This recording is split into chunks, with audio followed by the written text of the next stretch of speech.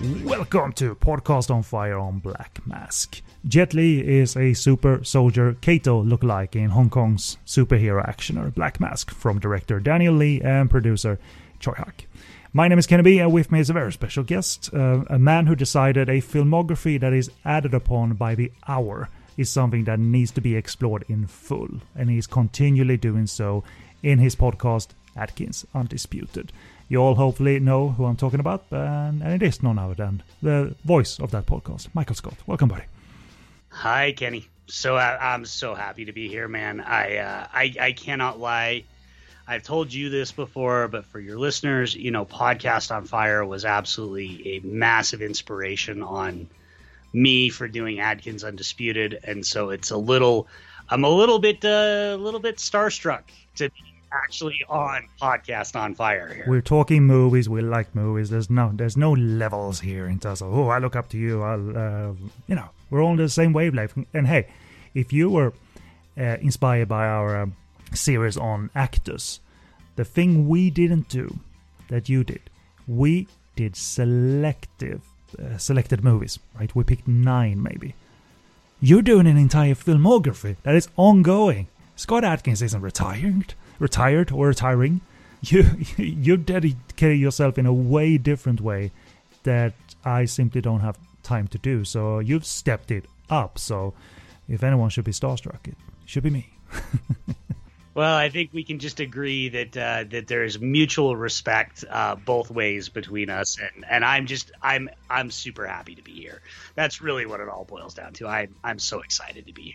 And Michael was kind enough to invite me on his show when we talked the I suppose Hong Kong China production, at least China. It was shot in China and it was a Hong Kong martial arts movie called Extreme Crisis, which, if I remember correctly, was literally Scott Adkins' first on-screen movie appearance, despite being a very, very short role. But that was very kind of you to invite me on to that show, because as bad as Extreme Crisis is in spots, it's very much not bad in other spots. It actually is quite underrated in certain spots, but you have to work your way through a lot of B to even C grade movie stuff to get to some creative fighting stuff. And Scott Adkins, beginnings are important, and that is a beginning of sorts. Yeah, absolutely. And the reason I wanted you on is because, for those who don't know, and it's, I don't want to correct you, but it's Extreme Challenge, not Extreme. Oh, okay, Extreme Crisis, sorry, Extreme Challenge. Yeah.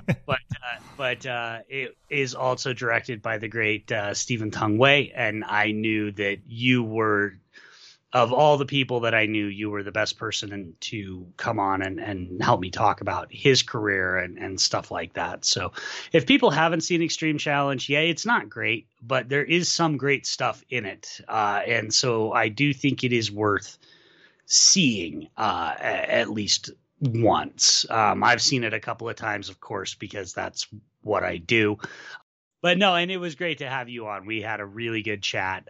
So, if people don't know where to start on Atkins Undisputed, that's a great episode to start with.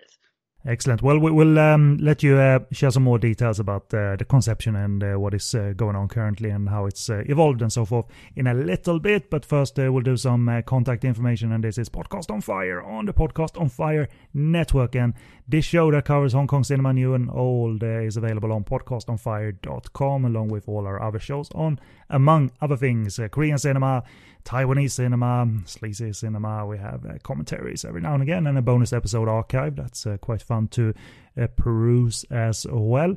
If you have any questions or feedback, let us know. What did you think of Black Mask? If you saw it back in the day or somewhat recently, let us know. Podcastonfire@googlemail.com, and you can join a discussion on the same theme. I'm sure when I plug this episode, I'm going to ask you, what did you think of Black Mask? And we'll do that on the Facebook group that is called Podcast on Fire Network.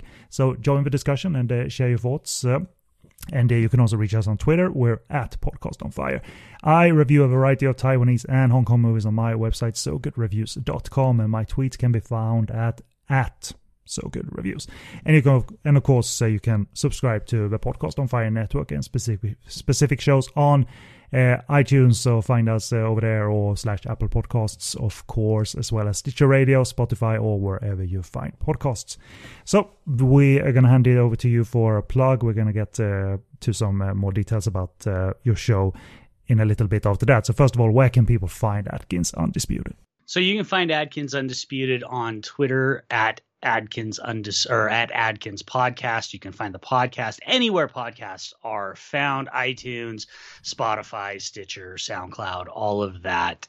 You can follow me personally at Hibachi Justice on Twitter and Letterboxd. The easiest way to find all of it is to just go to Linktree/Adkins Undisputed Pod, and that will give you links to everywhere that I am.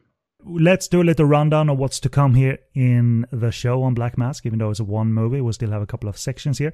First, we'll talk a little bit with Michael about his podcast, how it came about and where he's at now with it. We'll then do a Black Mask background section that includes notes on its box office performance in Hong Kong and abroad.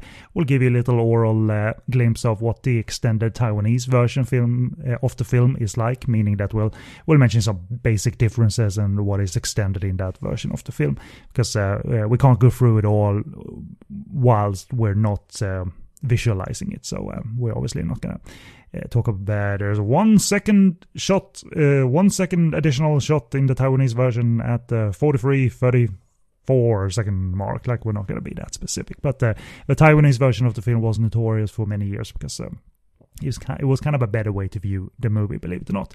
We'll get to that, and then we all conclude this episode by reviewing the film Black Mask. But first of all, because I'm curious, and I might not have heard this story fully before in terms of how the podcast got off the ground, the Adkins Undisputed one. So it's obviously based on such a dedicated and diligent and prolific working action actor, Scott Adkins. So obviously you must have been in the fandom camp for a little while, but what made you want to put all that on record and to boot make it a complete coverage of his ongoing catalog? I kind of assume you're going to go through it all or maybe set an ending point, but regardless, what was the process going from fan to record as a fan? I first discovered Scott Adkins back about 2007 when I saw a movie called Undisputed 2, and I won't go into the whole history of that, but he blew me away. And over the years, I've constantly watched his movies. And a couple of years ago, I finally came to, I guess, the realization or the acceptance that this guy's my favorite actor. You know, when people talk about their favorite actors, they always they want to throw out the Nicholsons or the Pacinos or the Tony Leungs or the Chow Yun-Fats or the whoever. I finally was just like, no, this is the only actor that I watch his movies day one they get released, and I have for years. This guy is clearly my favorite actor. And then I started thinking about all the ways that his career has intersected with modern action cinema. You know, starting in Hong Kong, starting from his very first movie, working with Stephen Tung Wei, and then going on to work with Jackie Chan and people like that. And I realized that basically all action cinema from the last 20 years runs through Scott Adkins. He's worked with pretty much everybody. If you name an action star or an action director or a choreographer, he's pretty much worked with them. So then I just started formulating this idea of, how do I pull all of this together? And again, I'm not just blowing smoke up your ass. Your show, the research and the context that you provide to Podcast on Fire was very, very influential on me, because I didn't want to just do something where I just brought somebody on and we just talked about the movie and we just talked about how much we love Scott Adkins. I wanted to really bring a sort of academic angle to this to basically outline why this guy is important. and why this guy's filmography matters. And so then I had that idea percolating a bit. And then one night, after one or two too many whiskeys, I threw a tweet out that said, might fuck around and start a podcast about Scott Adkins. What do you guys think? And it blew up. I had so many people tell me to do it. And so like at that point I was like, well, shit, I guess I'm locked into this. So I started putting it together. It dropped, first episode dropped the 1st of October of 2020. I'm now more than halfway through his filmography. So that is the thing. There is an endpoint with an asterisk to the show, which at this point will be Max Cloud. But I will actually keep the feed alive. And anytime he has a new movie, I will continue to do new episodes anytime he has a new movie. Which is on a good month, or let's say during a 6 month span, you can pretty much expect one or maybe two, maybe three movies drop, because he appears in movies that are able to get done quickly, and it seems like he's not bothered, and no one else is bothered that he's on the market like 2 or 3 times a year in terms of new movies. Probably the pandemic has made that a little bit difficult, but I expect the prolific nature of him to continue. And as an external fan who hasn't delved deep enough, and that's my fault, I've always admired that work ethic, because that also includes challenging yourself and evolving yourself. I never got the impression that Scott Adkins is sort of idle and coasting by now, but he wants to be better and get better. And that means doing it, and not just every now and again. Yeah, a perfect example is the movie that he just finished shooting is called One Shot, directed by the great James Nunn. It's a one-take action movie, like 1917 type thing, but they are actually trying to even push, anybody knows a one-take action movie isn't truly one take. There's digital cuts in there, but they are trying to push the length of the takes as long as they can. I haven't seen any footage from it yet or anything, but I'm incredibly excited, and it's not the type of thing that you're going to see some other action stars, Steven Seagal, trying to pull off at this point in their career. But you mentioned Undisputed 2 specifically. What was it in short about that made sort of you snap into some sort of clarity that this is a talent and then some? This is someone I now regard as a favorite. I'm going to pursue and try and make it my favorite. I mean, I know the Undisputed series is very well regarded, but what was it you think that just made you go, that's my guy? Is it a mixture of action performance, or is there an acting component too that you're connected to? So it started just as action performance, essentially, although his character that he plays in the Undisputed series, Boyka, is an incredibly charismatic and dynamic character. But, I have a nickname for him. I call him the human special effect. And I was seeing things from him without wire assistance that I had never seen martial artists do before. It's a lot more common now. Now there's this whole element of martial arts tricking where you have all these martial artists who that's what they try and do. They try and get as much air and do as many, flying kicks and spin kicks and stuff like that. But I had never seen it in the mid to late 2000s until I saw Scott Adkins do it. And anytime, when you're a big action guy like I am, and you grew up watching, you started with your Bruce Lees and then your Van Dammes, but then you discovered Hong Kong cinema and your Jet Lees and your Jackie Chans and everybody that we all love and all your listeners love.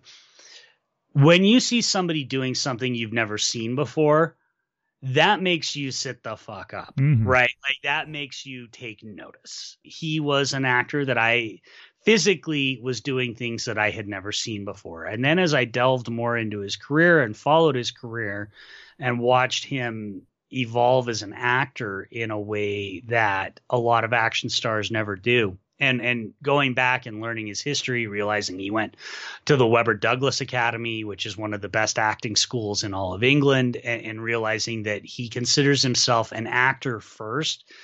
And he's an actor who likes to do action, not an action star who unfortunately sometimes is called upon to act. And that made him far more interesting to me as somebody that I think is worth studying, because we don't necessarily have a ton of people who can do physically what he does while also being able to deliver on the drama or the comedy or the things, and he'll tell you he's still not the best actor in the world. He's always trying to improve himself and everything like that. But when you compare him to some of his contemporaries, there's just no contest. The guy is far more interesting and far more talented than just about anybody else out there. I remember watching, I believe it's one of the, and you're going to correct me if I'm wrong, one of the Isaac Florentine movies that they did together. I mean, they've probably done half a dozen or more by this point, but there's a movie, it's Special Forces, Super Forces, something Commandos. Special Forces. Okay. I watched that, rented that, and I was really taken by it because by then I knew Hong Kong cinema action beats and the rhythm and its structure. And that showed up in that movie in a really impressive way, which hasn't made me, examine his filmography in the way you have. But that was an early impressive experience because not a lot of Western filmmakers got the Hong Kong style right. They were one of the few back in the day anyway that seriously understood the Hong Kong style and how to shoot it technically, and that lingered for sure. And I hope that movie holds up still. But I'm thinking that action style never really goes out of style. You just have to do it well. So I'm thinking that movie has not aged, as a matter of fact. It hasn't. I obviously rewatched it for the podcast, and that's not just Isaac Florentine on that one, but the stunts and the choreography are by Koichi Sakamoto's Alpha Stunts. Oh yeah, there we go. The Drive people. And so, and that's the thing is you've got all these people. It's so funny. So many people want to downplay Power Rangers as kids programming in this whole thing. And you've got all these people making these amazing action movies who all cut their teeth on Power Rangers because that's where Florentine met Sakamoto. Alpha Stunts did a bunch of the stunts for Power Rangers. Florentine directed a crap ton of episodes, and they all got together and they did Special Forces and they moved on to do other stuff. And so it is one of those things where there's this whole world of action cinema here in the West that's kind of under the surface. You get your Bournes and even your John Wicks, but even with like the John Wicks, all the 8711 guys, they all came up at the same time too. And so there's this whole world of DTV action that is being done that is seriously kind of as close. It still doesn't have that unhinged, unbridled joy that 80s and 90s Hong Kong cinema does, but it is the closest I have sort of found that has been able to keep it at a fairly sustained level. Because even when something like Thailand or Indonesia, they start having their sort of Hong Kong renaissances, they don't really seem to last as long. Or like Korea, they go in a very different direction. Korean cinema has gone in a very different direction than what Hong Kong did, even though early Korean new wave movies like Shiri were very much trying to ape Hong Kong styles. Modern Korean cinema doesn't look anything like that. But DTV action in the West really is keeping that sort of torch alive. And if your fandom wasn't enough, you also got the man on board to sprinkle some notes and commentary about his experiences working on the films picked for your particular podcast episode. So we've established that he's happy to talk about his films. He's the first one to say that that one didn't work out as well as that one worked out. I'm more proud of that film. That film didn't pan out as much. So I'm saying that because that is my question to you. My question is, what impressions, other than all that, has the man left on you in your one-on-one conversations? He's one of us. First and foremost, that was the thing. He is a fan. So he and I are actually currently in the middle of doing a series where we are talking about what we think are the 5 greatest action stars of all time. Because he's also very humble. So he's gotten a little bit done with talking about himself. And so he actually pitched this idea to do this series to me.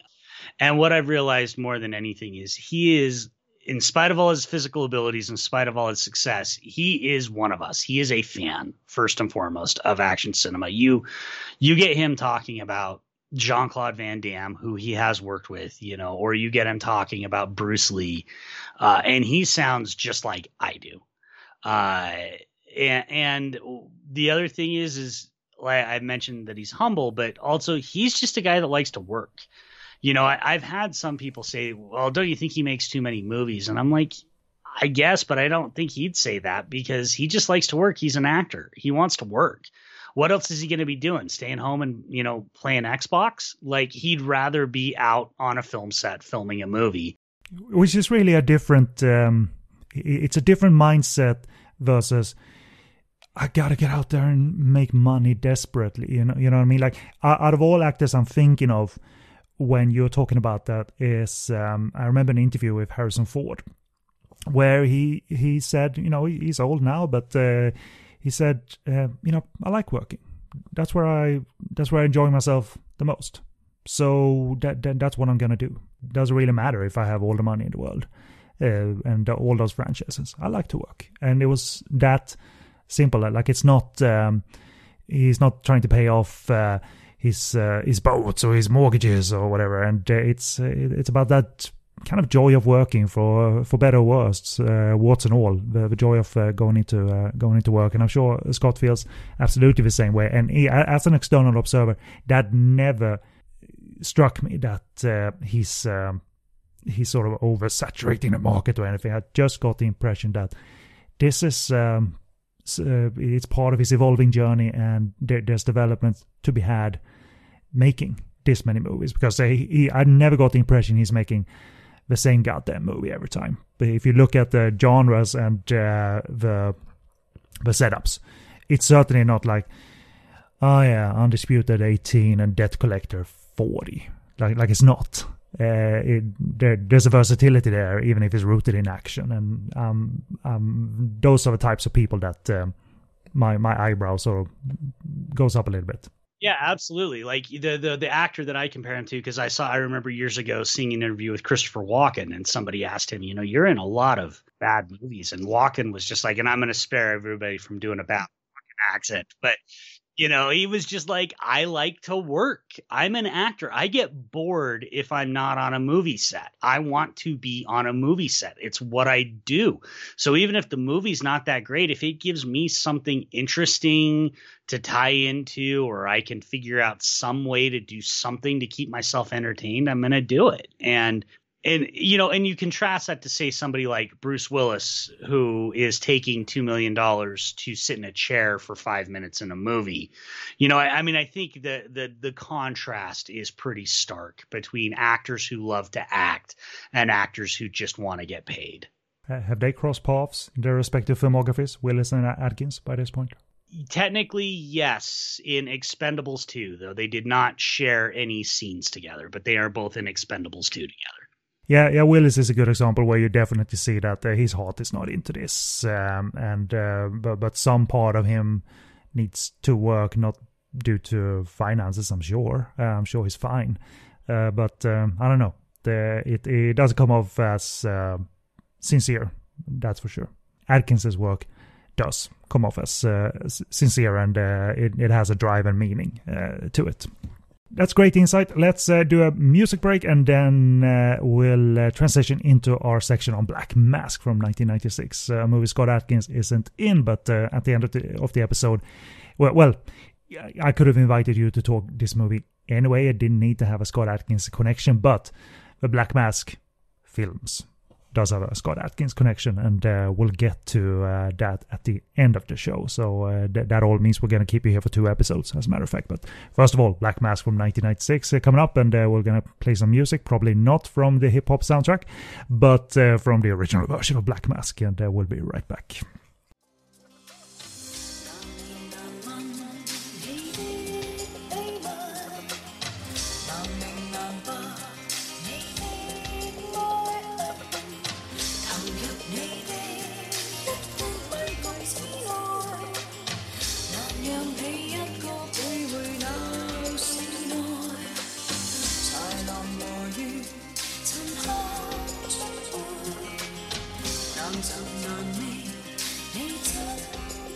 And welcome back, and the review for this episode is, as I said, Black Mask from 1996, and plot from my review of the film goes as follows. Squad 701 consisted of a number of engineered super soldiers with no ability to feel pain. In order to achieve that, their nerves were removed, something which is in the long run caused problems, and the project was terminated along with the team of soldiers. There were a few subjects, however, who managed to escape. One of them is Choi Chik, played by Jet Li. He keeps a low profile, working as a librarian, but is forced into action when it is discovered that the other remaining members of Squad 701 are killing off drug dealers in order to conquer that market themselves. So, some background notes on the movie. This was released on November 9th in 1996 in Hong Kong. And of course, this was a busy year for Jet Li, playing legendary mythological kung fu heroes. That was quite a profile he had in the 90s, but we saw a change of pace here as he takes on the role of an action superhero. It's based on a Chinese comic, Black Mask, by author Lee Chi-tak. The film's designers also weaved in an homage to Bruce Lee, as Jet Li's mask and chauffeur cap bears a striking resemblance to the costume design of Bruce Lee's character of Kato in the US TV series. It wasn't in the subtitles we had, but maybe in another translation, in the news report that happens in the film, Kato is mentioned. Unless I missed it, in our translation, when they do the news report, they compare him to Batman. So that might be from some original translation, or maybe even from an English dub of sorts. But I think it's in. I don't remember, but I do think it's in the English, the U.S. English dub. But I could be wrong, because I didn't really pay attention when I was rewatching that part for that scene. But I think that's probably where it comes from. That's for sure. Its local box office was 13.2 million Hong Kong dollars, which really didn't scream hit status in 1996. A moderate success, perhaps, but it didn't crack the top 10 in a year where the Jackie Chan movie First Strike was number 1 in Hong Kong with 57 million. Followed by two Stephen Chow vehicles, God of Cookery and Forbidden City Cop, each respectively earning 40 and 36 million. And 10th spot was occupied by Young and Dangerous 3 at 19 million. Again, Black Mask made 13.2, so maybe top 20. But also in terms of Young and Dangerous, that was the year when all of those movies were out the same year, those first 3. So the preceding 2 movies in that series, Young and Dangerous 1 and 2, were in the top 10 at a 20 million Hong Kong dollar take, respectively. So it decreased by each part in that series, Young and Dangerous. Young and Dangerous 4 was lower, 5 was lower, and 6 was lower, the lowest. A 90s Hong Kong action film such as this expectedly has a chance to matter on the foreign market. So this went on export, both in other Asian territories, of course, like Taiwan, but also to English language territories. And the export version that was first put out wasn't as high profile as the American re-release handled by Artisan Entertainment in America. So it was dubbed in one way and then released, but then when Artisan decided to re-release it, they made a new dub. They made narrative edits to the film, and they also replaced the original score with a hip-hop themed soundtrack. It reportedly does feature some exclusive scenes and shots, but I'm not too sure about that. And on the upside, versus the Hong Kong movie, the Hong Kong version at the time, this one had uncut gore sequences, uncut blood squibs and so forth. And, it did well enough. It eventually went on to make 12 million Hong Kong US dollars at the box, 12 million US dollars at the box office, and DVD sales came close to 50 million. And I'm mentioning those numbers, but I can't really say for sure if it's good or not for home video. It sounds like a lot. And the cinema earnings, I have a feeling, are respectable for a re-release rather than it wasn't an American film by a Hong Kong director. I know you rewatched that version. I didn't, because I don't have access to it on disc. So is there anything you want to say personally about the Artisan Entertainment release, or do you want to save it for the review? There's some things I do want to save for the review. What I'm going to quickly say is, I remembered the hip-hop soundtrack being very generic, and it kind of is, but I'm not going to lie. I came around on the new hip hop soundtrack. I think it is superior. I'll talk about why when we get into the review. What I do want to say, the most important thing is that, Ken, you and I grew up watching a lot of dubbed movies. This might be the single worst dub really I have ever heard in my life. Is it just dull or poorly performed or way over the top, or what's the problem with it? Dull. Everybody sounds like they just woke up. I played a little bit for my wife. My wife's a big Jet Li fan, but she wasn't able to rewatch this with me, and I'm actually really glad, because we were gonna watch the US, the Artisan version, and I played a little bit for her, and she's like, it sounds like a meditation program or like an audio. Wow. And it's especially terrible because, you know, this came out in the US in, I want to say, 2002. At this point, we were using Jackie Chan to redub his own movies. And this came out after Romeo Must Die. We knew Jet Li could speak English, and we knew what Jet Li sounded like. And so they have these, not only is it flat, but nobody sounds like they're supposed to. And I know even in the original, it's not Jet Li's actual voice, but the dubbing is just, it's flat and it's bland. It lacks the oomph of, you know, you take your old Shaw Brothers dubs and stuff that everybody likes to make fun of, but at least those are enthusiastic, right? It's like this one, they're so afraid of being that they go completely the other way, and everybody just talks like this for the whole movie. And it's a lively movie. It's not this contemplative art house movie.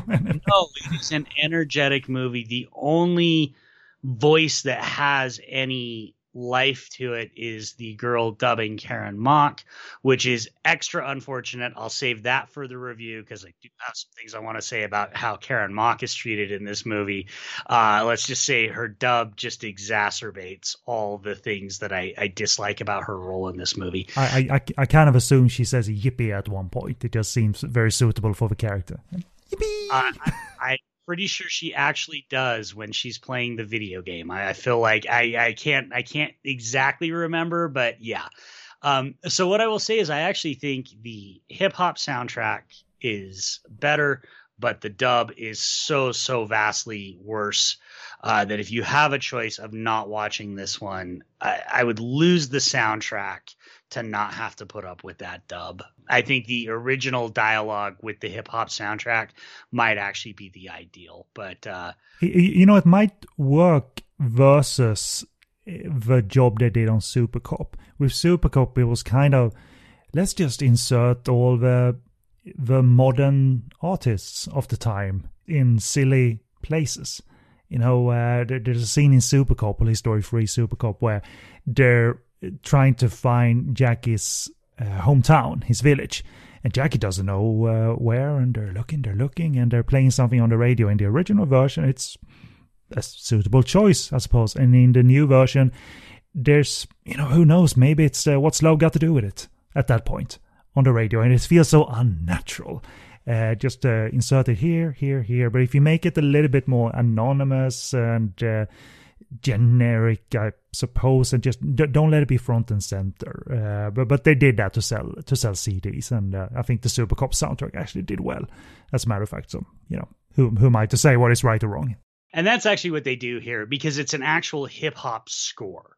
And so not just the songs are actually relatively unobtrusive. There's only a few. Most of it is just a score, and it really actually kind of sounds like an Eric Serra score. Like, I kept thinking of Eric Serra's score from The Fifth Element is what it kind of sounds like. Contrasted to the James Bond knockoff score that we get from the original version, I think it hits different. I think it's more interesting.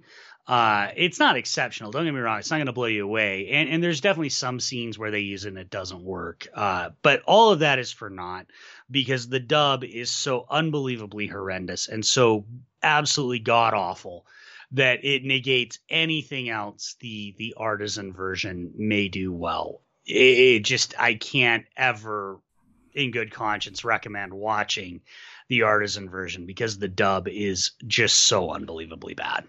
Going back to some specifics of the original movie, this was produced by Choi Hak, but directed by Daniel Lee, who had helmed 1994's What Price Survival, a very loosely connected one-armed swordsman reimagining, but transferred to a slightly modern era, whether it was sort of 1930s, 1940s, and I quite like the movie. It certainly, not to spoil it, but any sign of the one-armed swordsman angle, it's reserved for the latter stages of the movie, to the point where, okay, that connects to that old movie. Otherwise, there's nothing to suggest that they're riffing on the Chang-Chi movie from 1967. A mix of the dramatic and action followed for director Daniel Lee after Black Mask, with my favorite movie of his, the harrowing divorce drama Till Death Do Us Part. Quite a highlight. He didn't always handle drama and melodrama well. There's an Andy Lau picture called A Fighter's Blues that it's okay, but it goes off the rails in terms of melodrama at points. The new millennium has seen Daniel Lee in action territory mainly, helming 2005's Dragon Squad, co-produced by Steven Seagal and featuring Michael Biehn, along with Simon Yam, Sammo Hung, Maggie Q, etc. He did 14 Blades with Donnie Yen, Dragon Blade with Jackie Chan, John Cusack, and Adrian Brody, and 2019's The Climbers, starring Wu Jing, and I think Jackie Chan has a smaller appearance in that movie. He's further down the cast list, so maybe he's not even on the mountain in that one. I haven't seen it. And that indeed means that Daniel is working on a mainland currently. And I'll admit, I fell off around the early 2000s in terms of following the output, and I haven't caught up since. But his dramatic instincts, they weren't bad at all. Till Death Do Us Part is a difficult film, but man, is it good. It stars Anita Yuen from C'est la vie mon chéri, co-starring Francis as a lawyer of sorts, and it's a tough watch, but it's certainly accomplished and nice to see an action director feeling comfortable in a dramatic movie. Can I ask you really quick, Kenny? Did you ever see his Three Kingdoms? I did not. That's the Sammo Hung Andy Lau movie. Yeah, I did not. I mean, it's Andy Lau, so I could watch it without feeling discomfort or anything. But was it any good? If you did see it yourself? Yeah, I did. It actually is. I kind of think Daniel Lee's one of those guys who's just really he's a good workman-like director. Right. He's not necessarily going to blow you away, but he's also not incompetent, which is always nice. I liked it. The biggest problem with it is it's not Redcliffe, when it came out the same year as Redcliffe. But I think there is value in it. Andy Lau is very entertaining and very good in it. It's certainly, I think, better contrasting some of the. I haven't seen The Climbers either. Unfortunately, I feel like a bad Wu Jing fan for not having seen that one yet. I think Three Kingdoms is definitely better than 14 Blades, as much as I love Donnie. And I also have to just shout out a little bit. I kind of love Dragon Blade. Adrian Brody is doing a thing in Dragon Blade. Yeah, and he's just going so over the top, and it'd be hard pressed to call it a good movie, but I certainly enjoy watching it. So I have not seen Till Death Do Us Part, so I can't comment on him actually handling a serious melodrama, but I do think his glossy stuff that he's been doing lately is functional at the worst. Black Mask was nominated for 3 Hong Kong Film Awards: Best Art Direction, Best Costume Design, and Best Action Design, courtesy of Yuen Woo-ping. It lost in all categories. The chief winner that year was Peter Chan's classic romance, Comrades, Almost a Love Story, starring Leon Lai and Maggie Cheung, as it took home statuettes in the categories of Best Picture, Director, Actress, Supporting Actor for Eric Tsang, and Best Screenplay. And it's a classic movie, now out on Blu-ray as well. It was out of circulation for a bit. So going back to Black Mask and sort of the differences between versions, I don't want to do an entire breakdown of the differences in the Hong Kong version of Black Mask versus the Taiwanese version, because that requires visuals, and there are websites for that, so I'm going to try and link to those. But at its core, we first have to mention the original Hong Kong version, probably rated Category 2B, had about 40 or 50 seconds of violence cut from it versus the Taiwanese version. There are various snippets of gory violence, these inserts of scripts blowing, and most action scenes had that removed, impact hits and general blood flow. It might have, but I'm not too sure in actuality, it might have propelled this Jet Li vehicle to a Category 3 rating, but it's not nasty violence necessarily. So, I don't know, they just felt like this doesn't belong in Category 2B this time around. But these censored parts remain present in the Taiwanese version and the various international versions, including the Artisan Entertainment version. They were all working from an uncensored print. And many looked for the Taiwanese version for their uncut experience plus some extended footage. But a good choice at the time was also the French DVD, as that was the uncensored Hong Kong version, so it didn't have the Taiwanese exclusives. But it didn't have any English subtitles, either being a French DVD. When the remastered Hong Kong DVD came out a few years ago now, it was still the censored theatrical version, but I think like the opening blood spurt from the neck, as you see in the opening crawl, I noticed that was so slightly longer on the newer DVD, so there was always that. And there was some extra info in the opening text crawl as well in the remastered Hong Kong DVD that was on the Taiwanese version too. They were talking about why the experiments went wrong, and that was for some reason not as present on the older Hong Kong DVD. Then if we were to mention some of the basic additions to the Taiwanese version and longer versions in Taiwan, it was not uncommon at the time, as sometimes films opened there before, and judging by response of the audience, or maybe the director watching his or her own movie, they made further trims to the Hong Kong version and then released it there. So we're talking uncensored gore in the Taiwanese version, plus about 100 seconds to 2 minutes of exclusive material to the Taiwanese version in terms of extra scenes or extended scenes. And this includes dialogue between Karen Mok's character and the librarians at the beginning. Anthony Wong's drug dealer King Kao has his way with a woman and is in his lair by shooting a squirt gun at her. And Lau Ching-wan and Anthony Wong has a little exchange when they meet after that scene using hand gestures. And probably the main thing that people like, at least I liked it, is that there's some extra carnage at the hospital where the sort of zombie killer is awakened, and the cops have their arms twisted off, and they try to shoot that zombie killer, and there's some blood squibs on his head that go off, and that's in the Taiwanese version. So that's a lot of fun to have. I will explain where you can get all this, because nowadays you can get every version you want essentially is out there on the marketplace, including the extended Taiwanese version, but we'll get to that. So we're going to transition into the review stage. So what we do on this show, Michael, if you don't remember, we do a little short opinion first of all. So I'll throw up mine first.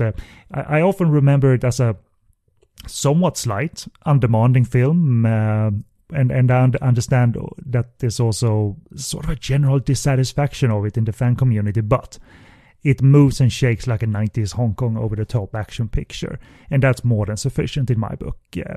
Plus you have some cool added stylization that wasn't John Woo, it wasn't Triad, it wasn't old school, and the rather bloody violence makes me sort of sit comfortably and watch it, and sometimes I sit up and go, whoa! So it's all acceptable to me, but not any 4 out of 5 star material as such. But I don't know about you. I got the general feeling that people don't really care for this movie, maybe in comparisons to other Jet Li movies. So if you give us your opinion, or if you have a take on that, if you because you're on Twitter, you've got the pulse of the fan community. What are they saying about Black Mask? Yeah, so first thing I do want to shout out, you mentioned there's websites. One, if you haven't already got it, I do want to encourage people to check out moviecensorship.com, because they do breakdowns, and they're a beautiful site. The amount of work that they put into cataloging the differences is top notch. So I actually tweeted out that I was watching this, and I didn't get a lot of people telling me it sucked. So I guess it's still I got a lot of people telling me it sucked because they knew I was watching the dubbed version, and we all spent like 2 hours bitching about the Artisan dubbed version. But so for me, I probably first saw this I got the initial Hong Kong DVD, I want to say in maybe 98, 99, I feel like. And so that was the first way I saw it, was the original Hong Kong. I think it was Mia, you said. I can't remember if it was Mia. They did one of those. It was the theatrical print with permanent subtitles on it back in the day. That's the one I had. And I really remember being blown away back then, but I also wasn't as well immersed in Hong Kong cinema. This time going around, I liked it less. I still think it's a solidly entertaining movie. I think Daniel Lee does a very good job, and I'll make this quick because we're just doing a quick review. Daniel Lee does a very good job. Yuan Wu-ping is just, he's showing off like he does. It's Jet Li at the height of his powers. And I'll be honest, I'm always gonna be a sucker for Lau Ching-wan.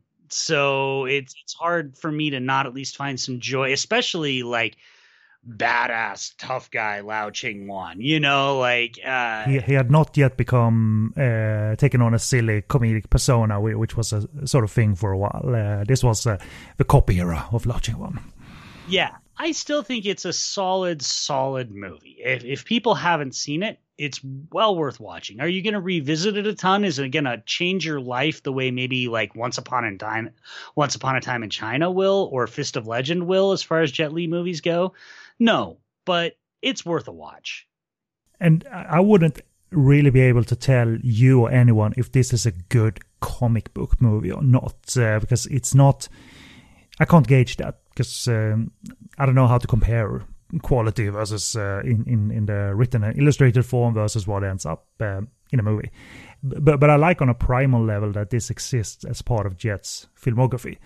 It could be deemed now in retrospect to be experimentation to a degree. It isn't fully molded after his past action roles, and then we'll come back to that question that we talked about in connection to Scott, that how do you forward your acting profile, how do you forward your action profile? You try out something new, and Black Mask, you might be able to slot that into that. This was Jet trying out something new after playing the same kind of period martial arts hero for a number of films in the 90s. So it's nice to have that in retrospect. And sometimes this, the high-flying, fast-paced imagery in the 90s was as much comfort fodder as these Jet Li movies showed, as choreographed by Yuen Woo-ping or Ching Soo-dong. Sometimes they were devoid of coherency, but the fast-paced, high-flying action design of the 90s, as fast as they were and sometimes as quickly cut as they were, this type of action design had some creative, unique, violent touches too. This shows up in Black Mask, and that's where I find comfort as well, making this an easy watch from the time. Well, and I was going to say, speaking of Jet Li's career, this is, I think if I remember correctly, this is the first movie he did, because he signed that exclusive contract with Wong Jing to do 4 movies for Wong Jing that got us basically Kung Fu Cult Master, Last Hero in China, New Legend of Shaolin, and High Risk, I think. And this was sort of the first when he was out of that contract, and he was trying to, again, all of these movies he made in the mid 90s, I kind of consider, starting with Bodyguard from Beijing, is him trying to establish himself as a legitimate action star in modern movies, right? Because, he breaks in, he does the Born to Defense and those kind of movies, and then he comes over to Hong Kong and he breaks in Once Upon a Time in China, and he's literally pegged doing just period pieces for a couple of years, and made like 9 movies. You think Scott Adkins works a lot, and Jet Li in the early 90s was insane. And so this is all him trying to experiment and establish that he can be a modern action star too. So we get things like High Risk, My Father's a Hero, Bodyguard from Beijing, this, and then, he does Hitman and then comes to America. And so I do wonder if, and I don't have any insight on this, but I do wonder if part of it was also paving the groundwork to come to America, like showing American studios that he can do modern action, not just be Wong Fei-hung, so that he can then come and do Lethal Weapon 4 and Romeo Must Die and stuff like that. Yeah, for sure. I mean, they were modern from this point on. Yes, it went back to the Once Upon a Time in China fold with Once Upon a Time in China and America, but really that was largely a thing of the past, and heck, you even got to hear his voice finally in Hitman, you know. So, which you did for Once Upon a Time in China and America, admittedly also, but only on the Mandarin track. In Hitman, I believe he tried his best to speak Cantonese and sing sound. So that was a way of showing the world that this is what I sound like as well. Yeah, and even you start noticing too in some of these. I'm thinking in particular of Dr. Y, which was also weirdly both a period piece and a modern piece, right? Yep. But you see it a lot in Black Mass too, especially his scenes on the library, his scenes with Karen Mok. You're starting to see so much of the criticism of Jet Li in his early career was he's a stone face, he's stoic, he's got no range. And that's just not true of Jet Li, right? Jet Li's freaking adorable. Like he has a smile that can light up an entire room. And you start seeing that in these movies as well, that he starts being more charming and romantic and funny and stuff like that to try and show his range, and then using his own voice. I think all of it is really, truly, kind of calculated to be able to pitch to American studios at that point. It wasn't a bad run, I think, in Hollywood. Audiences did take him in and noticed that charm, and I have my qualms about, you know, movies like Romeo Must Die, that it's not really that terribly special, but as an introductory vehicle, if we discount Lethal Weapon 4 because it wasn't a lead role, it's not bad, I suppose. It's a good intro, and then I remember him going on the talk show circuit and being super charming, telling stories, but also performing martial arts. And I think he broke like Howie Mandel's talk show furniture during his appearance for Lethal Weapon 4 or Romeo Must Die. It's still a Hong Kong movie, so that means contrasts and tonal shifts, which is an element that I love and loathe depending on how it's handled or what the movie is like, who is behind it. And what I'm talking about in terms of tonal shifts here is between that superhero comic book action, gloomy, industrial-looking, smoky-looking movie versus the comedic sections represented by Karen Mok's character, Tracy, who's unlucky in love and is very external about being distraught that the guy dumped me. Mopey. And, okay, I love Karen Mok. I think she's a flawless actress. She can light up a room and light up a movie, even the crummiest of movies. This is not her. This is someone directing her towards this characterization. I don't really like it one bit. I don't find it that charming to contrast it against the harder-edged material as such. I could have done without it. It's a short movie, so you get through it, but then to pair them up together and have her be part of the team in a way, it's a little. I don't think they find a place for her here. It seems more like a Wong Jing idea. He's not on this, but it seems like a Wong Jing idea, and I think it stands out a little too much.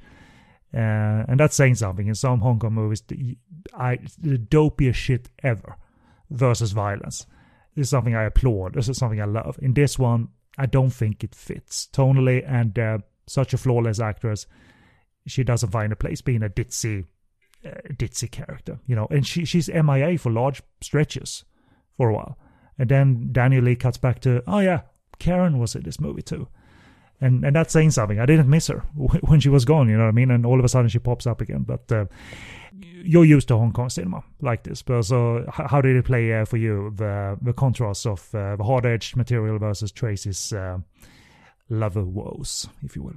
How dare this movie treat Karen Mok the way that it treats her?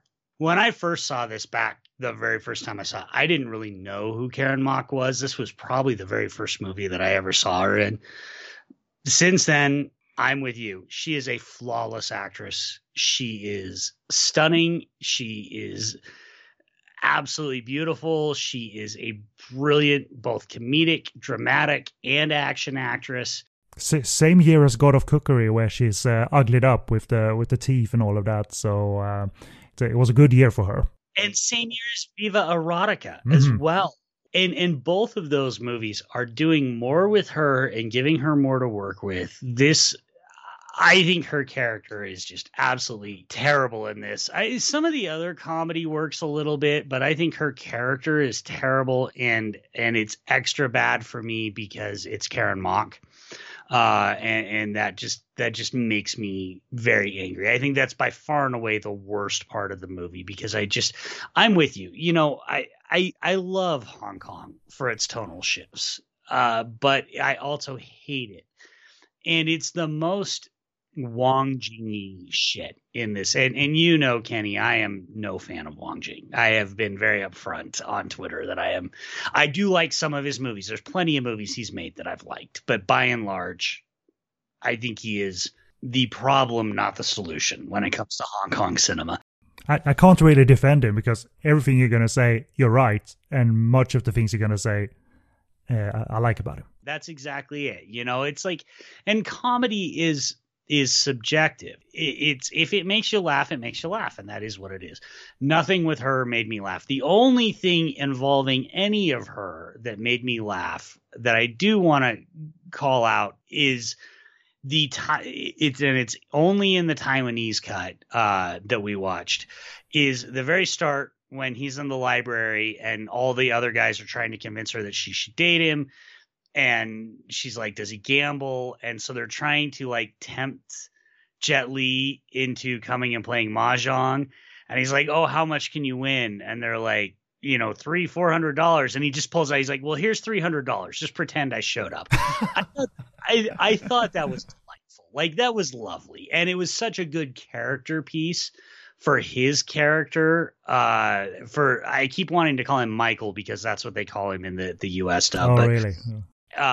There was such a beautiful character piece for him. I really liked it. And cutting it does kind of really hurt. It doesn't hurt his character, but it really hurts Karen Mock's character. Yeah, it's one of the longer stretches of new footage, to be honest. Sometimes it's about a few seconds here and there.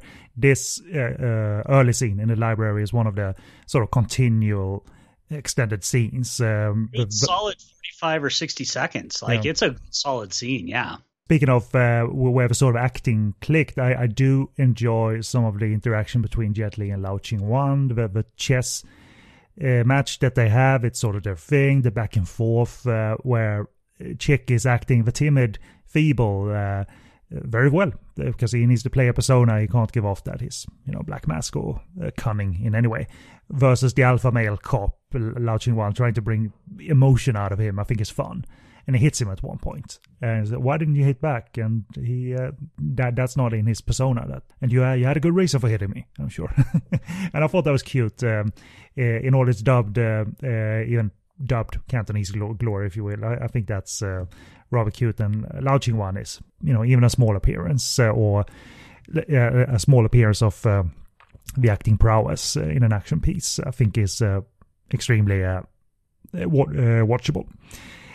Daniel Lee, I wanted to mention some notes here. I don't know if you've noticed this in your exploration of his filmography. He's been a flashy, quick-cutting director on his own, and not just it isn't just like the action design and the action director dictating this. I've seen this style show up in his movie. It's very loose style, sometimes handheld style.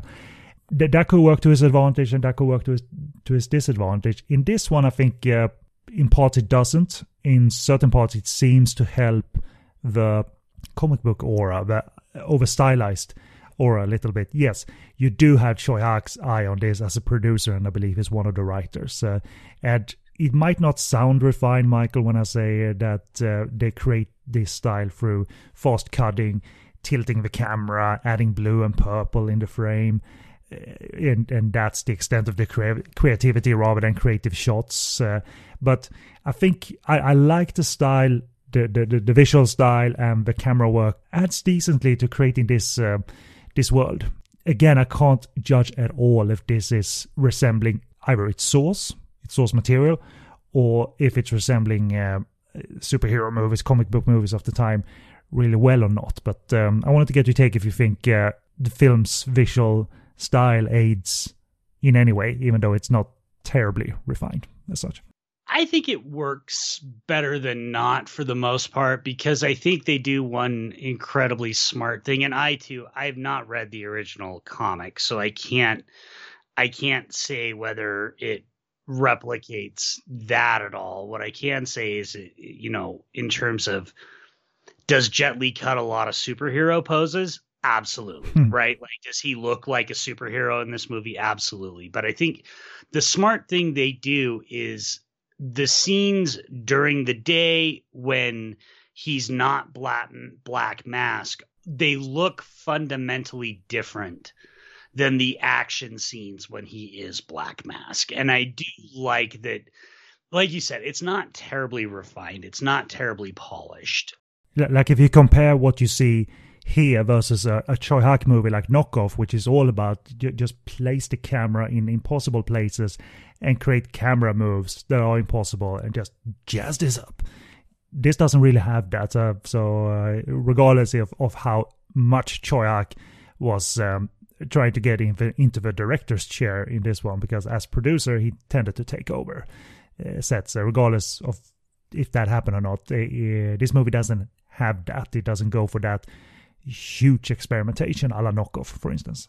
No, it doesn't. It ends up looking more like, I was thinking of Bride with White Hair 2 is something that it kind of reminds me of, where again, you're doing in post, you're trying to make all this cool stuff happen in post rather than, but I do like that there is a fundamentally visual, like a distinct visual between when he's in the mask and when he's out of the mask. And I did think that was kind of cool. I liked that they were at least able to establish, like all the library scenes are very straightforward shots, very, they're not undercranked or anything like that, fairly bright lighting.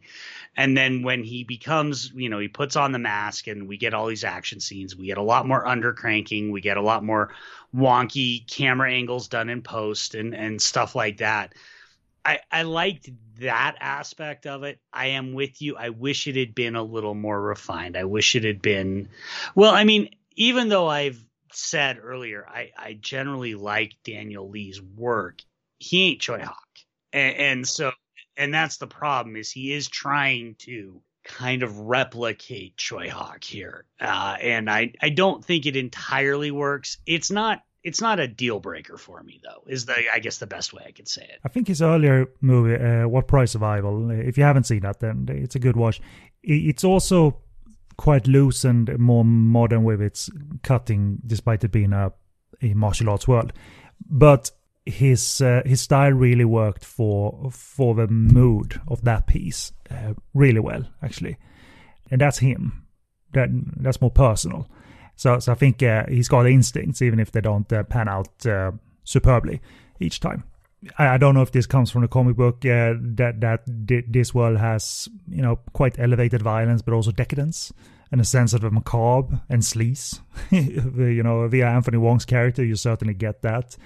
It might not be the greatest comic book world, but it's certainly a different world for a Hong Kong action piece, where they have their action know-how in place here, but they place it in this rather macabre world. I didn't fully understand why Anthony Wong is keeping body parts of his family with him in his lair, but he does. And if you want someone to go big and sell a very odd character, Lau Ching-wan doesn't seem too bothered, because I think he knows that world, or knows King Kao, the character, quite well. That's what he does. But you bring in someone like Anthony Wong, and you're gonna get the audiences noticing him. There's a great bit only in the Taiwanese version where Lau Ching-wan and him are meeting in this scene, and they're doing the hand gestures towards each other. And at the end of it, there's a long silence, and Anthony Wong goes, "Hello!" He greets Lau Ching-wan, and I thought that was like, okay, cool. I mean, it's Anthony. I can watch him jazz up scenes like that and ham it up like that because that's how good of an actor he is. You know, it doesn't matter to you that this world has such like exaggerated violence. Like, does that matter for you in terms of enjoying the film, or do you think it actually goes a little bit too over the top with the amount of bloodshed that we do get here? I don't think it goes too much over the top. I mean, I don't know. Again, people who aren't familiar with 80s and 90s Hong Kong cinema, I don't know how they would feel about it. For me, it kind of felt like a warm blanket, honestly. You know, especially once Anthony Wong showed up. I will say, holy crap, of all the things that are bad in the dub, the voice that they did to dub Anthony Wong might actually be the worst. It's borderline like homophobic. It's absolutely terrible. Is he King Cow, or do they give him a Western name in that one for the drug dealer that he is? They give him a Western name, but I can't remember what it is because I was so blown away by the voice that they were using. And of course, you know, you don't get the hand signals and stuff. But no, I'm with you. I mean, first of all, anytime Anthony Wong shows up, it's a treat, right? I love Anthony Wong. Talking about someone who just worked, and sometimes it was mainly to make a living. I have a family, and at the end of the 90s, he had hospital bills as well because he was ill at one point. So, and he comes in this and just does exactly what you want Anthony Wong to do, right? He shows up for 10 minutes and he's brilliant. And I love that he and Lau Ching-wan have there's so much backstory to those characters that isn't in the movie, but they're so good at what they do that you still get it anyway. You know, you see them interact and you're like, oh, there's like a whole other movie that's not Black Mask about Lau Ching-wan trying to track down and get, you know, bust King Cow. There's like Organized Crime and Triad Bureau 2 is Lau Ching-wan trying to bust a King Cow, right? And it's color. It's the greatest color in the movie, actually. That doesn't last for too long, but it certainly makes an impression. Around this time, we also get a fair few big action set pieces involving construction site machinery. There's some gunplay mayhem that follows, which fits this universe just fine. I wouldn't say I was terribly impressed by the Yuen Woo-ping staging or the action team staging of all of this. It's big. They're using such machinery, and the gunplay mayhem crafts violence, and it's loud and noticeable, but I think a little bit of Daniel Lee, the director, is getting imposed on Yuen Woo-ping, the action director, because the clarity isn't what it needs to be at all times. It sort of falls, I mentioned it before, about like the 90s style of quicker cutting and shorter shots, but creativity within them, especially in, you know, Lost Here in China or other type of waifu movies. That worked for me. This one is more modern. It gets by, especially working with big construction site machinery and violence. But I wouldn't say it's exemplary as such. But my warm blanket within all this was that, well, it's this elevated universe that isn't a common sight for Hong Kong movies. I'm fine with it, and it adds a little bit of different action, considering Yuen Woo-ping is here. I mean, we get martial arts, yes, but he's called to stage some other stuff, I'm sure, or his action team is asked to stage other things that are not martial arts oriented. But I wouldn't blame people for saying that, that they can't extract a terrible amount of highlight action out of this. And I'm finding that maybe it's this sequence that is one of the better ones. And the end fight, the actual martial arts fight, is not one of the better ones, to be honest. But it all sort of generally works well. Award worthy, it is not, though. No, I agree. You know, I mean, I think one of the things that would be fair to say about this movie is that this is not their best work. Like, there's nobody involved that we can say this is their best work. I actually think for me, the best action scene doesn't even really involve Jet Li. I think that for me, the standout action scene is actually the hospital. Oh yeah, of course. Yeah, with the Westerners and the zombie killer and all of that. Yeah, and then Francois Yip and Lau Ching Wan.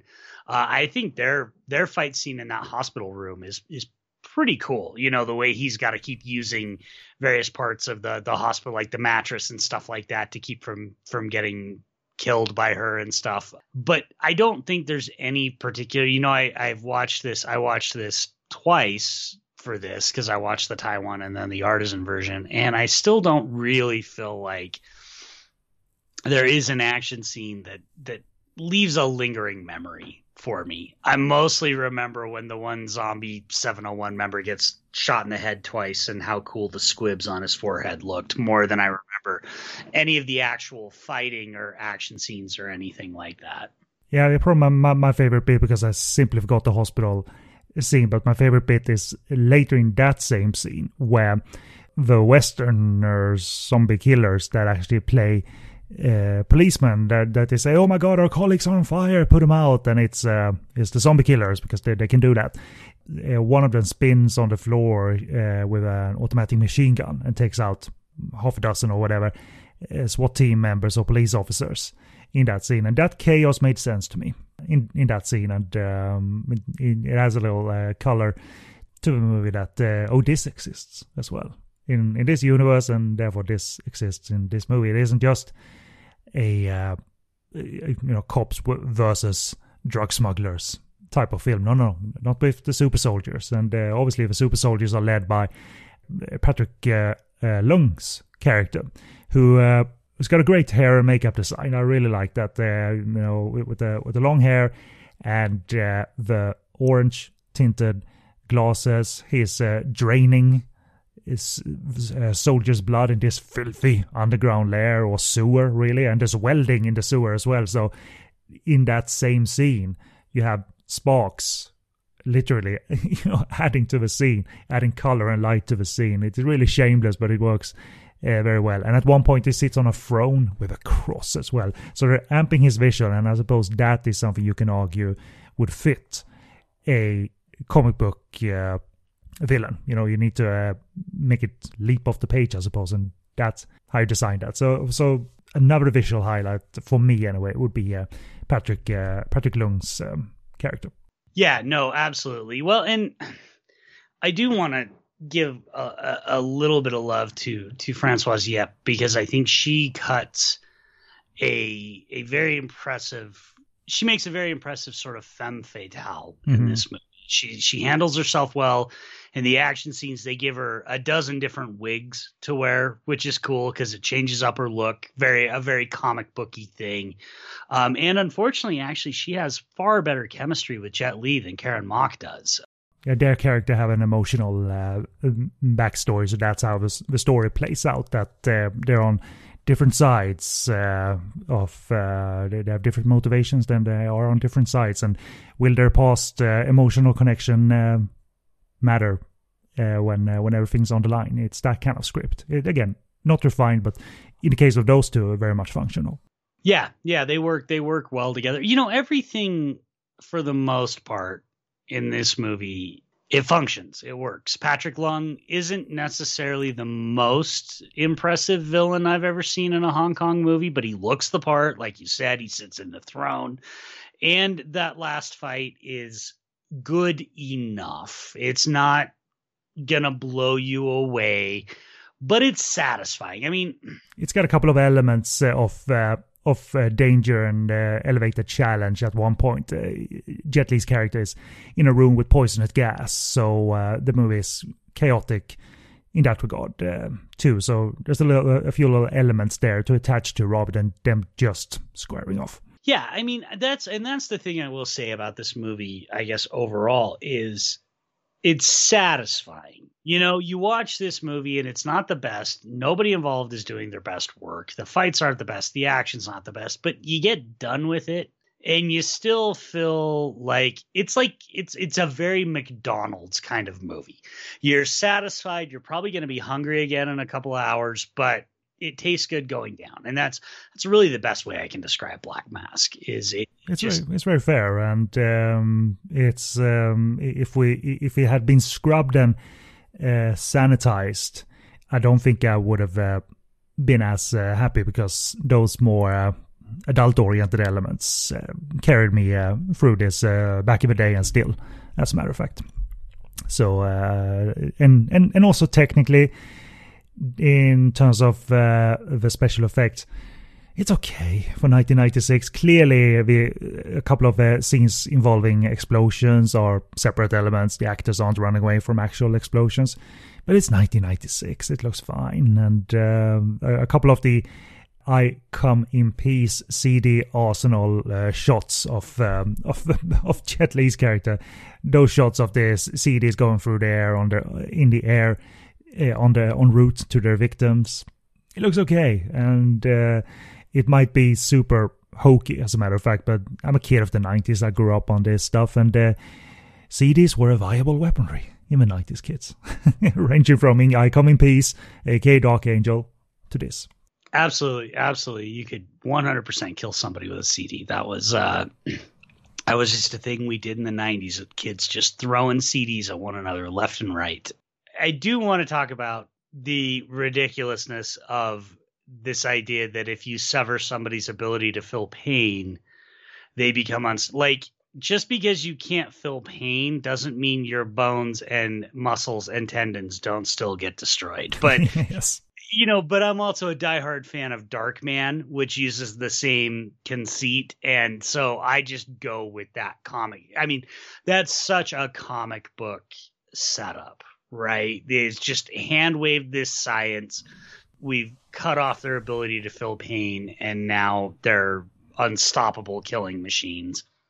Cool. Yeah. I guess they get that exposition rather done at the start of the movie, establish it well enough, or rather quick enough, and then they're off and running. So it's more like, okay, yeah, I guess that works.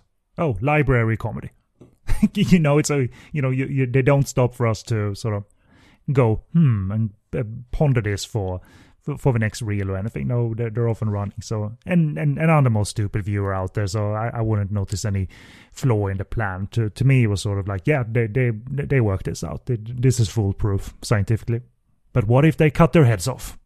Will that? What happens then? Yep, absolutely. It works. It works. I just always chuckle when I see it. But it works. It is a comic book movie, and it feels. It's 1996. It's dated, but it feels as such. It feels appropriate. Very much so, and maybe I liked it more back in the day, but I still found this to be an enjoyable watch. And I guess the reason why the fan community doesn't come out in droves and put down this movie is because there are more fans of this than there are of Black Mask 2. So I guess that's why, because people I think are quick to jump at Black Mask 2 versus Black Mask 1. Yeah, I was actually thinking when you were talking about the special effects in this, I was like, oh, just wait. Yeah, well, that's a topic that's going to be relevant here. So before I do the availability, let me throw over to you if you have any other notes you want to share about Black Mask. No, I think get the Taiwanese cut if you can. The artisan cut, if it's the only way you can see the movie, then I still think it's worth it, just because I do think Black Mask is worth seeing, but just know that the dub is staggeringly awful. And it's not in the fun way that some bad dubs are. Like, you can't even ironically enjoy the dub. But I still think there's enough in Black Mask that it makes it worth it if that's the only way you can watch it. But any way you slice it, check out Black Mask. It's fun. It's good. It's not going to blow your mind, but it's good. And as for availability, the situation in terms of availability has been quite rectified for Black Mask on Blu-ray, for instance. In Hong Kong, it's now reportedly on Blu-ray uncut in terms of the gore is reinstated, but there's no Taiwanese footage added to that version. And in Germany, there is an English-friendly option on Blu-ray that gathers... there are a few different versions of it, but I'll try and explain. The full 4-disc version in Germany that's English subtitle and all of that gave us the uncut Hong Kong version, the Taiwanese extended version, meaning the main body of the movie is the high definition film, but it has standard definition inserts because the Taiwanese movie footage doesn't exist in any other version currently. So the extra scenes with Karen Mock and so forth, that's from a different source. But hey, you'll get a full idea of what is extended in the Taiwanese version when you watch it that way. Same edition from Germany has the international version, and I think that means it was the US cut that's on there as well. And a 4th cut assembled by the label TVP that is reported as being the shorter German version but with more nudity and violence. So they provided a package for you all across 4 discs. I got the 2-disc Blu-ray reissue that only has the uncut Hong Kong version and the extended Taiwanese version. But for me, that's all I need because I really had no interest in collecting the artisan version, and if I wanted to see that, I could just hit that up on digital, to be honest. And that 4th cut, that German version, it really didn't seem to be needed for me personally. Maybe more suited for the German-speaking market. It's quite pricey, regardless of how you slice it. The 2-disc version was quite pricey. The 4-disc version is not available as such anymore. If so, it's quite highly priced. So try and get it because it's a neat way to watch it. But they didn't do a full million units out there type of run. But the key thing is that it's out there either via Hong Kong, or if you want to catch the artisan version, that is on Blu-ray and surely on digital pretty much everywhere you turn. It was quite amusing. I was scanning the end credits of the US version because they included that on the Blu-ray, because the end credits are they're different, and they add credits for the persons who assembled the talent and audio version of the Black Mask US version. But it also revealed to me that they deal with the photograph gag differently in the US version. I tried, if I understood correctly, they made it they tried to make sense of it in the US version. In the original version, they take a photograph of each other, and then it's Black Mask, and they're all in glasses for some reason. What? Magic camera. And in the US version, it's simply the photograph they took of themselves. No magic camera or anything. So I don't know if that plays better, or if it's just like, come on, keep the fun. Keep the fun of the Hong Kong version. Yeah, it doesn't. And they do. There are a couple other things they do. They shift some scenes around in the artisan cut to because in the Hong Kong and the Taiwanese cut, there's quite a bit of flashbacks, and they shift most of those to the front of the movie to try and make a little more sense. And I actually found by doing a lot of that, it actually made it make less sense. Because you're just kind of going from chopped scene to chopped scene with no real flow, whereas I feel like the Hong Kong and the Taiwanese versions, magic cameras notwithstanding, they flow better. Everything just kind of flows together a little better. And now that I think of it, even though it might have cost them money, but they really had a chance to keep a lot of the main cast on there to deliver their English dialogue. As you said, Jet would have been able to do that. And you're in a booth and you can do retakes until you get the pronunciation right. Karen Mock would have been able to do that. She was educated or brought up in England. So there's no problem there. Francois Yip, I believe, is Canadian. She's Canadian. She speaks fluent English. So like there would have been a great chance there to do the Jackie Chan thing of bringing in Jackie, in the case of Supercop, bring in Michelle Yeoh, and have it at least it's them. But it's a shame. I mean, they made money, but maybe they didn't have money to throw around as they were preparing the version, Artisan, that is. Yeah, I mean, Artisan, they're the studio that the Blair Witch Project built. They were an unbelievably low budget studio. And so I just don't think they had the money. I don't even think they had the money to hire good, because I've watched a lot of dubbed Hong Kong movies. I need to track down and find the guy's name, who he is. But I remember there was this one Australian voiceover actor who always seemed to do Chow Yun Fat dubbing. And he was actually really good at it. I mean, it was weird because I knew what Chow Yun-fat sounded like, but he was really good at it. They didn't even hire that guy, right? They didn't hire anybody on this. They literally went to like a local community theater, I feel like, and just paid people $50 to come and spend an hour recording dialogue. 60 million US dollars later, someone walked away happily. Probably not those guys and gals. No, not them. Absolutely.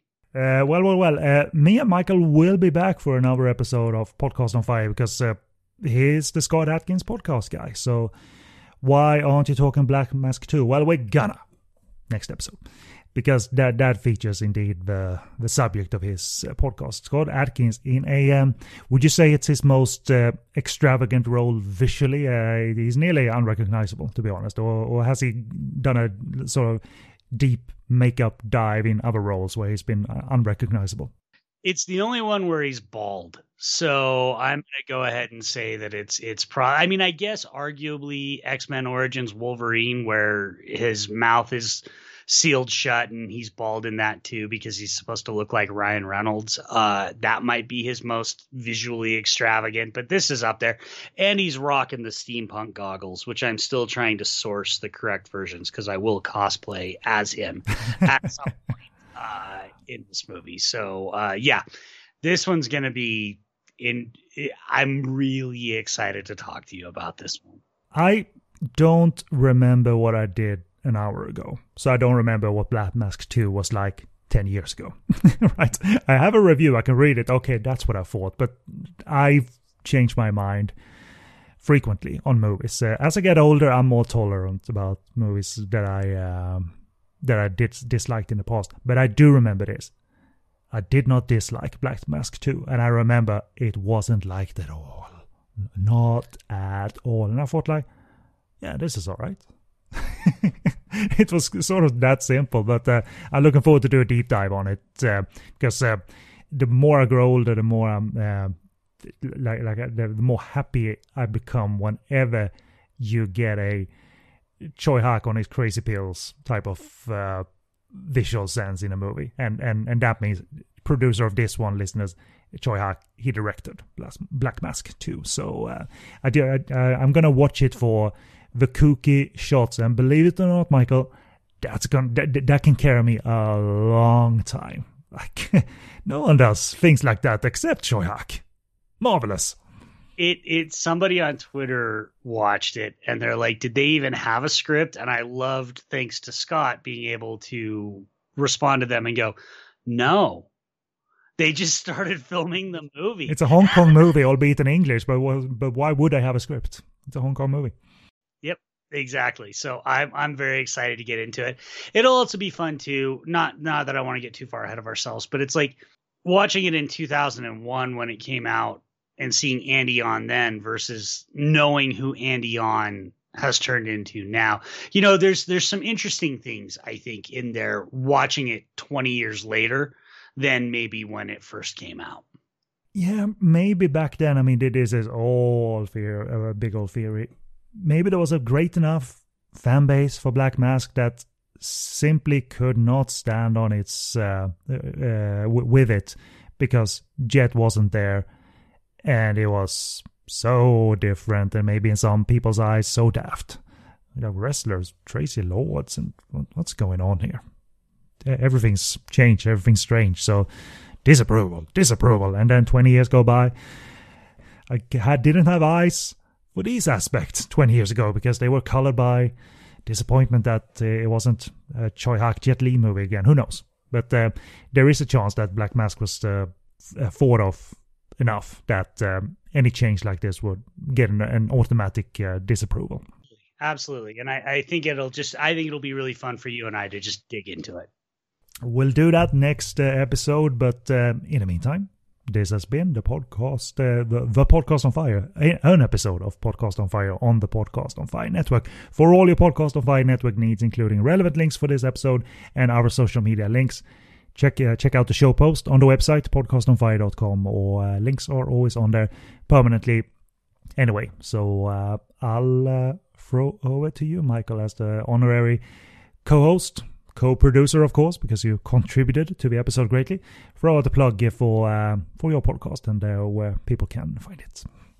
Yeah, you can find Adkins Undisputed anywhere you find podcasts, iTunes, Stitcher, Spotify, all of that. You can follow me on Twitter personally at Hibachi Justice and on Letterboxd. Easiest way to find all of it is to just go to Linktree/Adkins Undisputed Pod. And like I said, be on the lookout. At the time we're recording, we are in the middle of it, but it will be probably completed by the time this is done.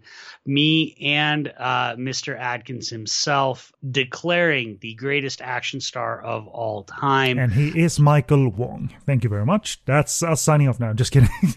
I actually feel very bad I did not bring up Michael Wong. We did a whole episode on honorable mentions, people who didn't make the list. There were several people. Jet Li was brought up, Donnie Yen, but I did not bring up Michael Wong. Wong Gifts, I'm sure, is devastated and very, very upset at me. But I mean, you're talking greatest action star. If you were to do it properly, you would do an episode on greatest stars of all time, and then you would only have one option.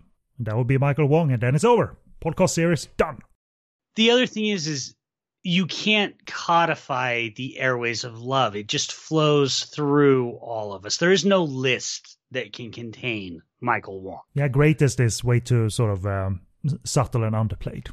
Yeah, no, there is no list that can contain him. It's like rank your greatest gods. You don't. They're just is. He just is. That's all it boils down to. That is truth. All right.